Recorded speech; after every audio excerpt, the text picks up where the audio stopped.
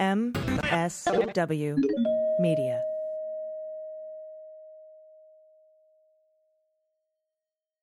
News with swearing.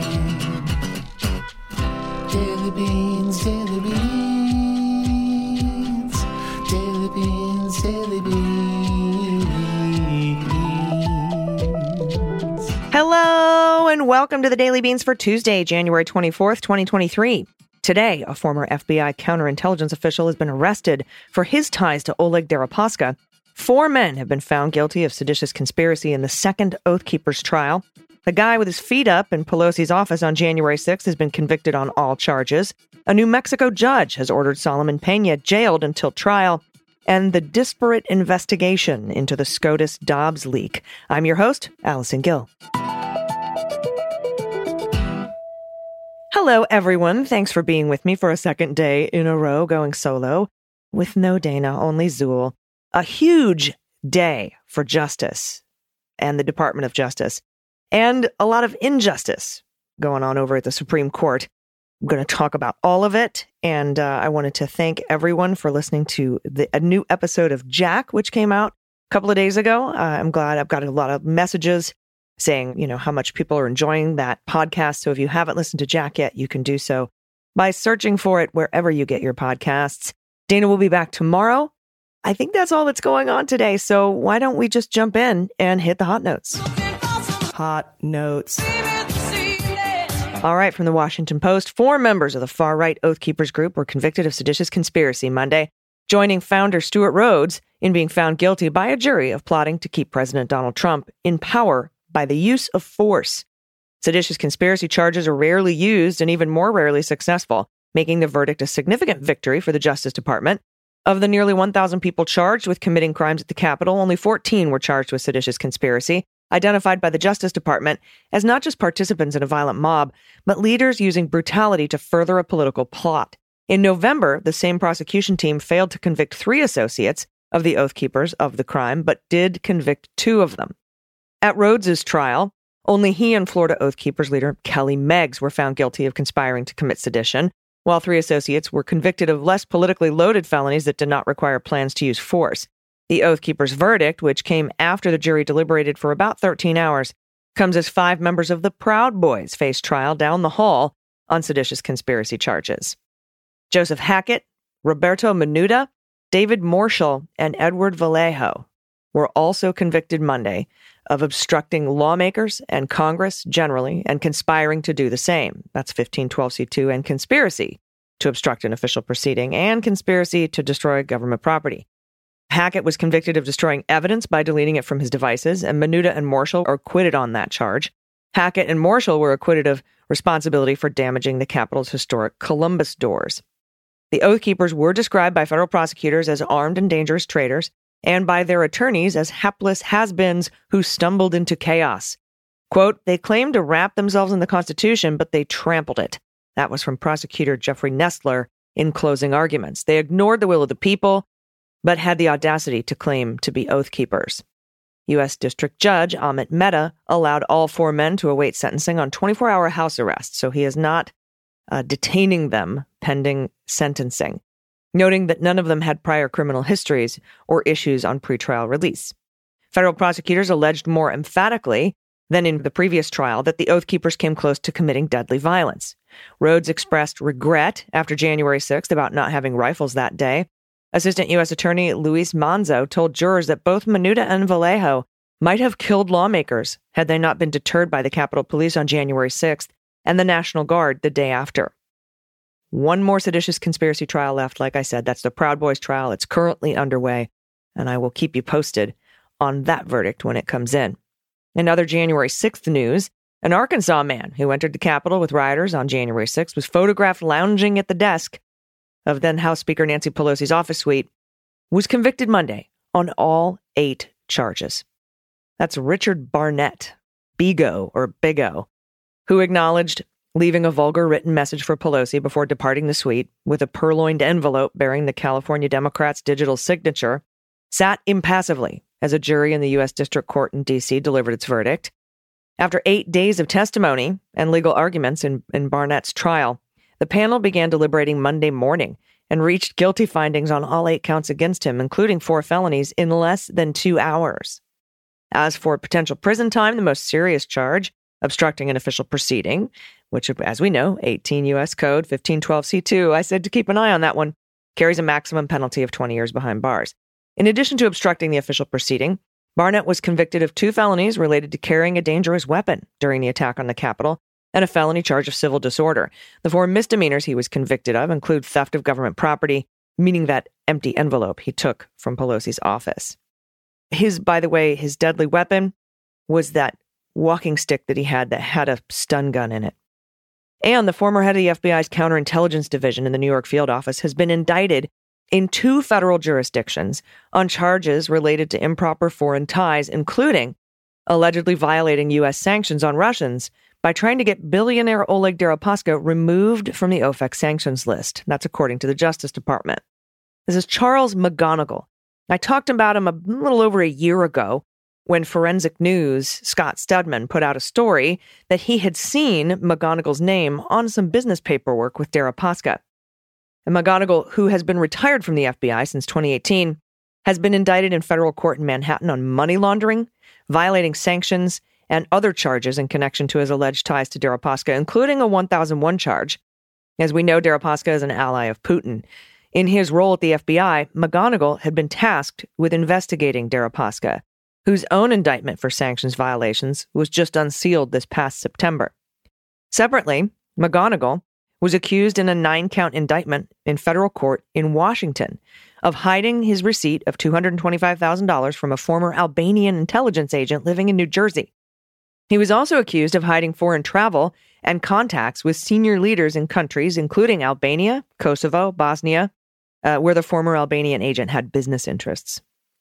Now, prosecutors allege that from at least August 2017 and beyond his retirement from the FBI, McGonigal failed to disclose to the FBI his relationship with the former Albanian security official, described as Person A in charging papers. McGonigal's alleged involvement with Deripaska may impact a significant push by the DOJ to hit wealthy Russians with economic sanctions for conducting business in the U.S., an effort that accelerated last year with Putin's invasion of Ukraine. This is something that Merrick Garland promised to do.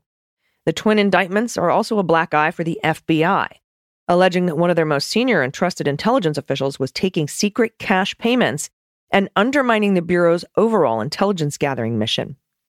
Current and former U.S. officials who know and have worked with McGonigal say they are shocked by these charges. As an FBI agent at his level, McGonigal had knowledge of an extraordinary amount of sensitive information, potentially including investigations of foreign spies or U.S. citizens suspected of working on behalf of foreign governments.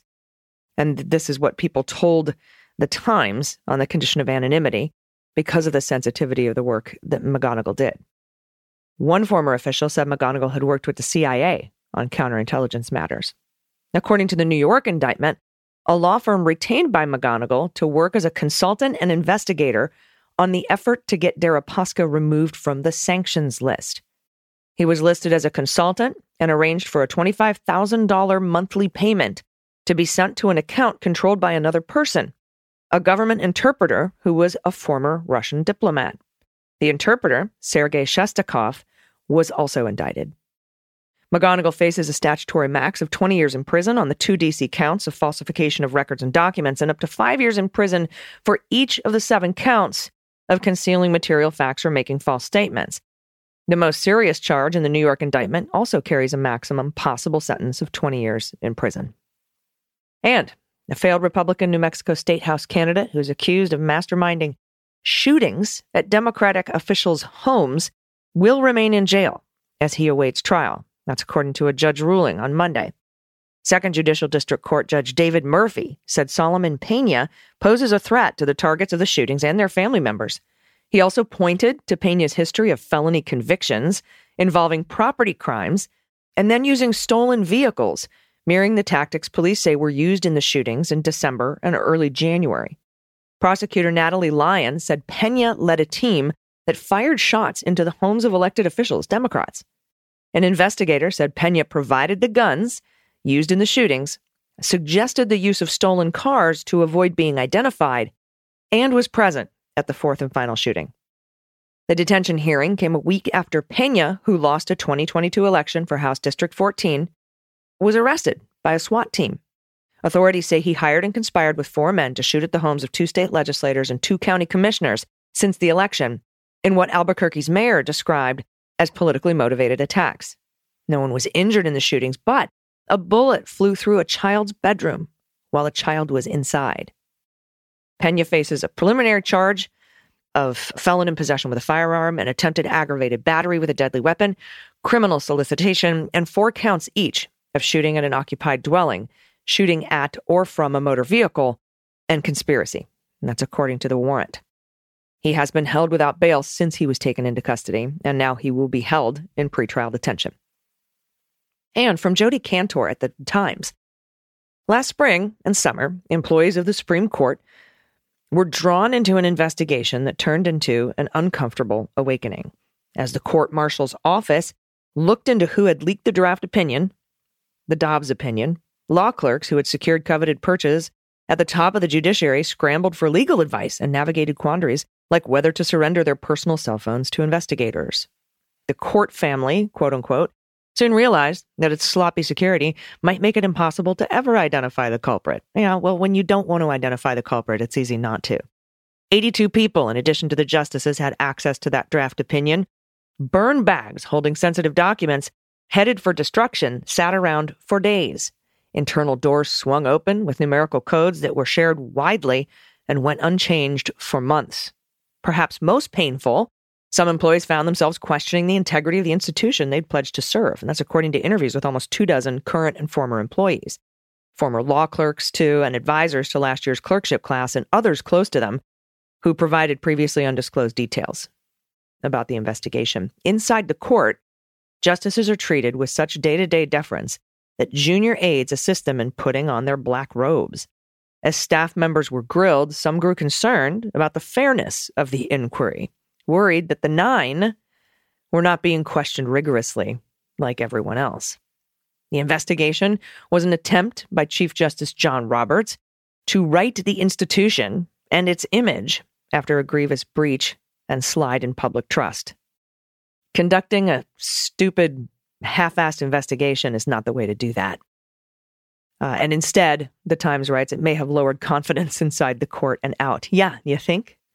On Thursday, the court issued a 20-page report disclosing that the marshal's months-long search for the leaker had been fruitless and detailing embarrassing gaps in the internal policies and security.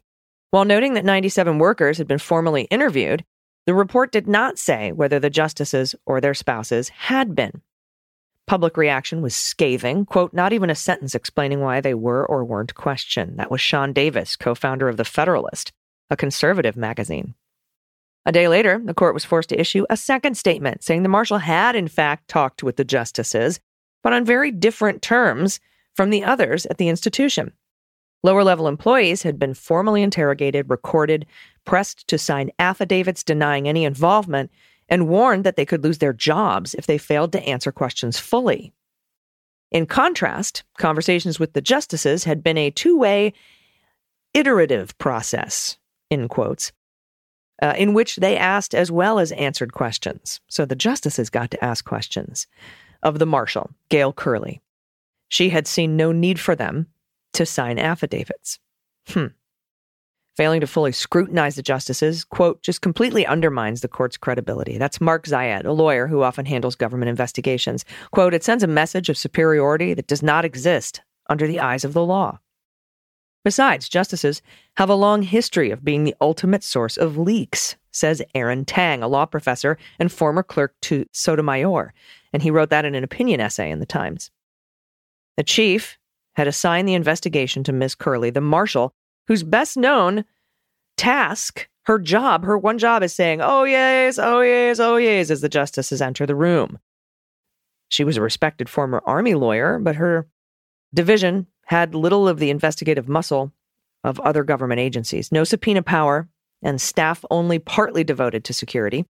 Others on her team dealt with court administrative tasks like staffing events and handling mail. In recent months, as the court has completed its report, new clerks have taken their places inside the chambers. Security is tightening. Further protocol changes are promised. And with the release of the report, A growing recognition has taken hold, some employees say.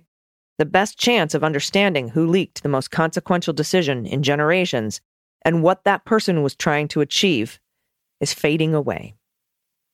So, very one-sided investigation at the Supreme Court by Ms. Curley. And this is, I know that Justice Roberts was trying to right the court, but this is only making it worse. It's only going to knock, I think, probably another 4 points off of their already abysmally low approval rating. So we'll see what happens, but seems like that might be the end of it. A lot of folks are asking why the DOJ doesn't get involved. This isn't a criminal matter. So, at least not at the moment. But, yeah, just absolutely disingenuous. No one is above the law, equal justice under the law. The Supreme Court, the 9, not required to sign affidavits. All right, everybody, we need some good news after that, so stick around. I'll be back on the other side with it. Stay with us. Everybody, welcome back. It's time for the good news. Who likes good news? Everyone? Then good news, everyone!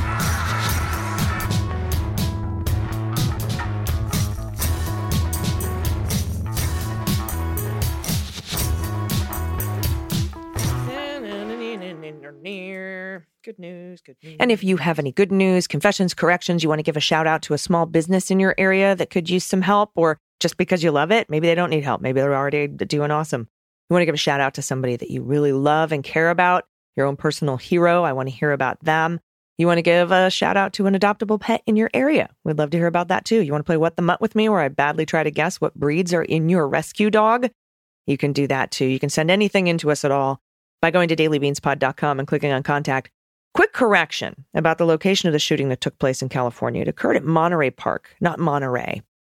This was in the show notes, but Park was left out of the podcast. Monterey Park is in Los Angeles County in the San Gabriel Valley. Just wanted to make that quick correction. First up, from Anonymous attorney, pronouns she and her. Curious whether attorney Alina Habba will be required to report this enormous sanction to each state where she's licensed to practice. I'm no fan of DJT, and Habba deserves every punishment coming for this fuckery. I don't recall how I found you, but I'm so very glad I did. Yours is the only non-murder crime podcast I'll listen to. It is kind of a murder crime podcast, though, if you think about it. For pet tax, I give you our 2 rescue mutts, Tito and Louie, adopted separately, but the bestest of friends. Oh, hi, Tito and Louie. Adorable. A little fluffer and a little smoother. So cute. Thank you for that. Thank you for the kind words as well.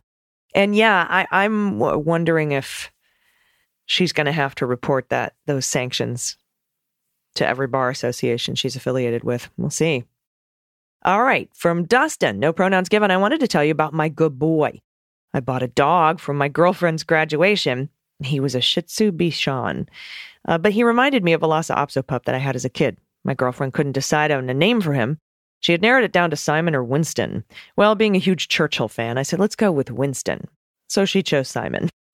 When she took him to the doggy salon, the stylist commented on what a well-behaved dog Simon was. She said it reminded her of this other dog that came in. It was a sad story in the family of this other dog that they didn't want him, but didn't know what to do with him. As my girlfriend told me about him, she revealed that he was a little Lhasa Apso, and his family named him Winston.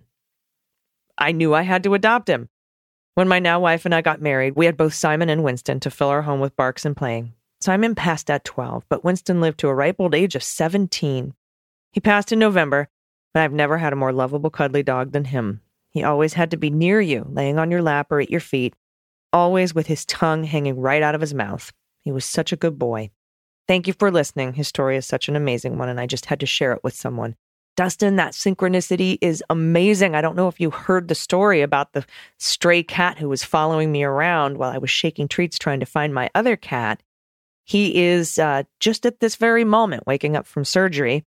He was supposed to have a simple neuter, but apparently one of his trouble puffs couldn't be found, so they had to go looking for it. So he went under full anesthesia, and he's waking up now, and he's good. He's going to have a cone and some stitches for a while. He's probably going to be very confused and upset that he's not outside doing his outside cat thing, but I'm hoping he will be very comfy here at my house. I have not heard him purr yet, so that is my number one goal. I will keep you posted here in the good news. And look at this little baby. Thank you for this photo. Thank you, Dustin. What a great story. Next up, Palm Springs, he and him. Hi, Allison and Dana. Love, love, love you guys. And I've never missed an episode since the kitchen table days. Wow, that is quite a feat. Totally into the new podcast, Jack, and I love the smooth voice of Andy McBabe. Don't we all? I'll pass that note along to him. You know what? I'll just tell him right now. By the way, a Daily Beans listener wrote in and said they loved the smooth voice of Andy McBabe. And I'll let you know what he says. And I'll continue your story here. Thought you'd like to meet my little girl, Tootsie Lou. Such a loving, joyful pup, and such a snuggler and healer. But she's a very diva-esque. She's very diva-esque to other dogs and thinks she's Miss Universe, little prima donna. I've only heard her bark maybe 3 times, ever, and 2 of them were at that bitch Marcy, quote, unquote. Here's Toots and her best friend Twiggy at Halloween as Joe and Blair from the Facts of Life. You can take the girl out of the Bronx, but you can't take the Bronx out of the girl. And Blair from the Facts of Life. Thank you for being shamazing. Love to you both. Okay. Yeah, I can see it. Joe and Blair. Toots. Tootsie. Or is it Toots? Because there was a Tootie on Facts of Life too, but this says Tootsie. Anyway, thank you, Palm Springs. I really appreciate it. Next up from Max, pronouns he and him. Hello, Beans Queens of the Leguminati. Longtime listener, second-time submitter here. A very happy birthday to you, AG. Thank you for all you do. May you live long and prosper. I just did the hand thing. This time, my good news are from my mom, or of my mom. Last year, she lived through a pancreatic cancer operation and subsequent chemo. Very traumatic, but luckily, she's testing negative in all the right places. She is so badass and has started to work out again at 70. So I thought there's no excuse for me anymore, and thus I've started doing regular back and abs routine. Feels so good. This is a picture of all my mom's grandkids as we got together over Christmas. As pod pet tax, I still don't have any pets myself. Instead, I send you this lovely picture of my good friend who lives in Tokyo with these cats. Such beautiful creatures. Thanks again for everything, AG and DG. You rock. Oh, look at everybody. Hi there. I love the bow ties, by the way. Very classy. Oh, hi, kitties. Hello. Thank you for sending that in. Is that you in Tokyo with the cats, Max, or is that your friend in Tokyo with their cats? Anyway, thank you very much for that. Love it. Next up, colon cancer Chris. Pronouns he and him. Colon cancer Chris here. Just wanted to let the Leguminati know that my last visit to the oncologist came with the best news possible. After spending all of 2022 battling stage 3 rectal cancer, I am finally cancer-free. I would not have been able to get through all this without my loving partner, family, friends, and all the well wishes of my fellow listeners. Thank you to AG and DG for providing the laughs along with the news headlines. It really helped during both of my hospital stays. For pet tax, I'm attaching my favorite of my parents' 6 cats, the aforementioned in a previous submission, Ella, a.k.a. the Evil Queen, a.k.a. President Eisenmeower. She's pictured indulging in 2 of her favorite activities, lying in her bed and plopping down in a chair just moments before a human is set to sit there. Oh, look at this chonk. Look at the belly. Oh, I want to pet that belly. I bet that's a soft belly. Hello, kitty. Chris, that's amazing. Cancer-free. Congratulations. Truly, truly wonderful. That's so great. And I know the entirety of the Leguminati is with you as well. Thank you for that good news. And if you have any good news, corrections, confessions, anything you want to send to us, Dana will be back with me tomorrow. But thank you for putting up with me solo for a couple of days. I really appreciate it. I just have to get the news to you. I can't not, right? So Dana will be back tomorrow. And any good news you want to send in, you can do it at dailybeanspod.com and click on contact. You know what? Just send in a bunch of stuff to Dana with really hard to pronounce words, and just tell her how much you missed her, and then sprinkle a lot of hard to pronounce townships and stuff in there. I think that would be a great way to welcome her back. All right, and you can do that at dailybeanspod.com and click on contact. I will be back tomorrow with Dana. Until then, everybody, please take care of yourselves, take care of each other, take care of the planet, take care of your mental health, vote blue over Q, and bring someone with you. I've been AG, and them's the beans. The Daily Beans is written and executive produced by Allison Gill with additional research and reporting by Dana Goldberg and Amy Carrero. Sound design and editing is by Desiree McFarlane, with art and web design by Joelle Reeder with Moxie Design Studios. Music for The Daily Beans is written and performed by They Might Be Giants, and the show is a proud member of the MSW Media Network, a collection of creator-owned podcasts dedicated to news, politics, and justice.